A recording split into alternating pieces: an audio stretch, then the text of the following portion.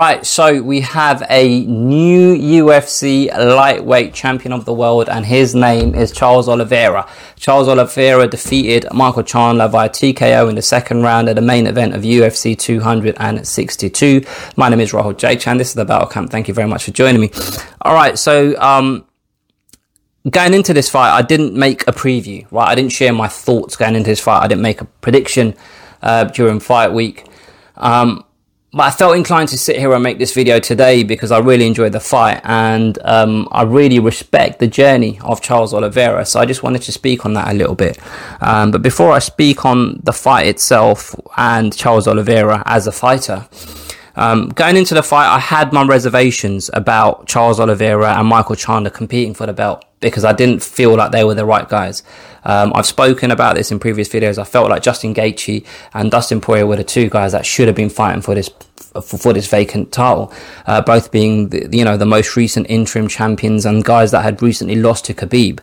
But now that this fight has happened, I've kind of changed that opinion because neither Michael Chandler or Oliveira have ever had their name attached to Khabib, and I feel like for the greater good of the division, it kind of feels like, it's good to have a brand new face as the champion, someone that has no relationship with our old champion, Khabib, a guy who, retired and relinquished the title.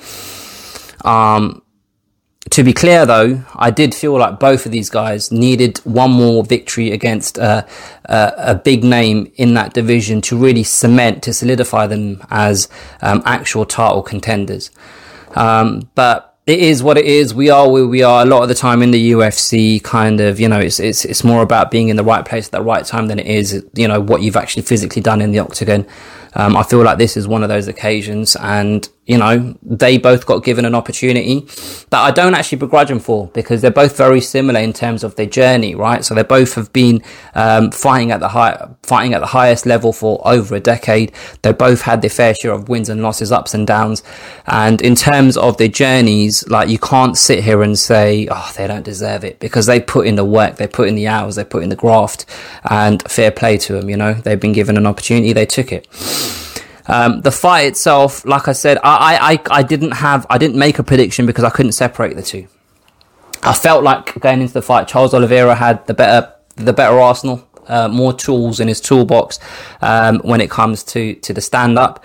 But I felt like Michael Chandler had the best tool, because I felt like his explosiveness and his power would have a massive influence on how this fight went. The fight itself, I really enjoyed it because, it lasted 6 minutes, right? But there was so much action in those 6 minutes, and both fighters got the fight in the domain where they feel most comfortable. So Michael Chandler hurt Oliveira. Now, whether he knocked Oliveira down or whether Oliveira dropped down himself to try and secure a takedown, I don't know. But he hurt Oliveira, right? That's fair to say. And Chandler had the opportunity to finish the fight with his punches, and Oliveira was able to navigate out of those deep, choppy waters. And on the other hand, Oliveira was able to get Michael Chandler on the ground, and he got his back, and Chandler was able to navigate out of that situation, explode out of that position, or of that position in the ground, and get the fight back standing. So both fighters had the fight in their grasp in terms of a position where they felt most comfortable.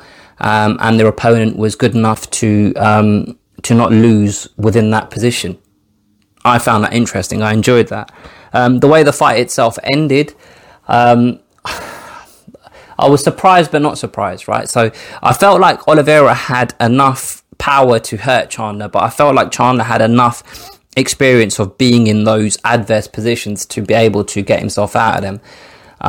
But the thing that surprised me a little bit, I suppose, is when Oliveira hurt Chandler, is just his killer instinct and the way he kind of was able to, we see this often in fights, right? When a fighter's hurt his opponent, it's almost like the adrenaline gets the better of him, the moment gets too big for him, and he throws a flurry of punches, and some of them miss.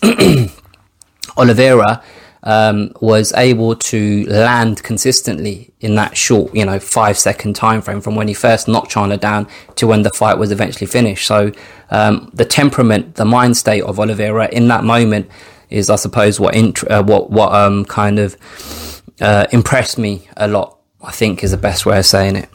But Charles Oliveira himself, right? So this is what I wanted to kind of just touch on a little bit in this video. As a fighter, Charles Oliveira. So look, we heard going into this fight over and over and over again, and then once he became champion, we heard people talk about how he's had the longest journey of any fighter to within the UFC before he became champion, right? So he's been in the organization for 10, 11 years, and he's finally the king of the mountain.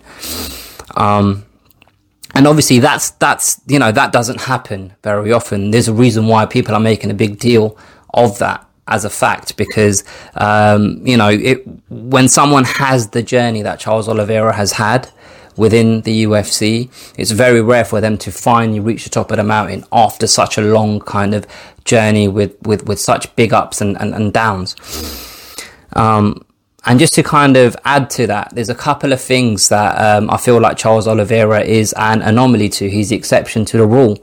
The first thing is, when a fighter joins a top organization such as the UFC at such a young age, as Charles Oliveira did at 20 years old, generally speaking, they age like a blonde bird that smokes 40 cigarettes a day, drinks on a regular basis, and goes on the sunbed twice a week.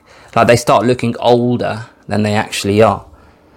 Charles Oliveira is the opposite, because he's 31 and it feels like he's still yet to reach his prime.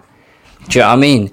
And that's testament to his, just his hunger for the game and the way he's been able to improve as the years have progressed.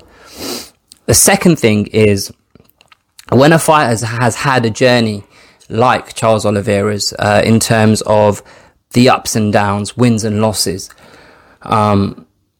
you tend to see a switch in how that fighter perceives himself, right? Because generally speaking, a lot of the time when fighters come into the organization, their objective, their goal, their aim is to become the champion.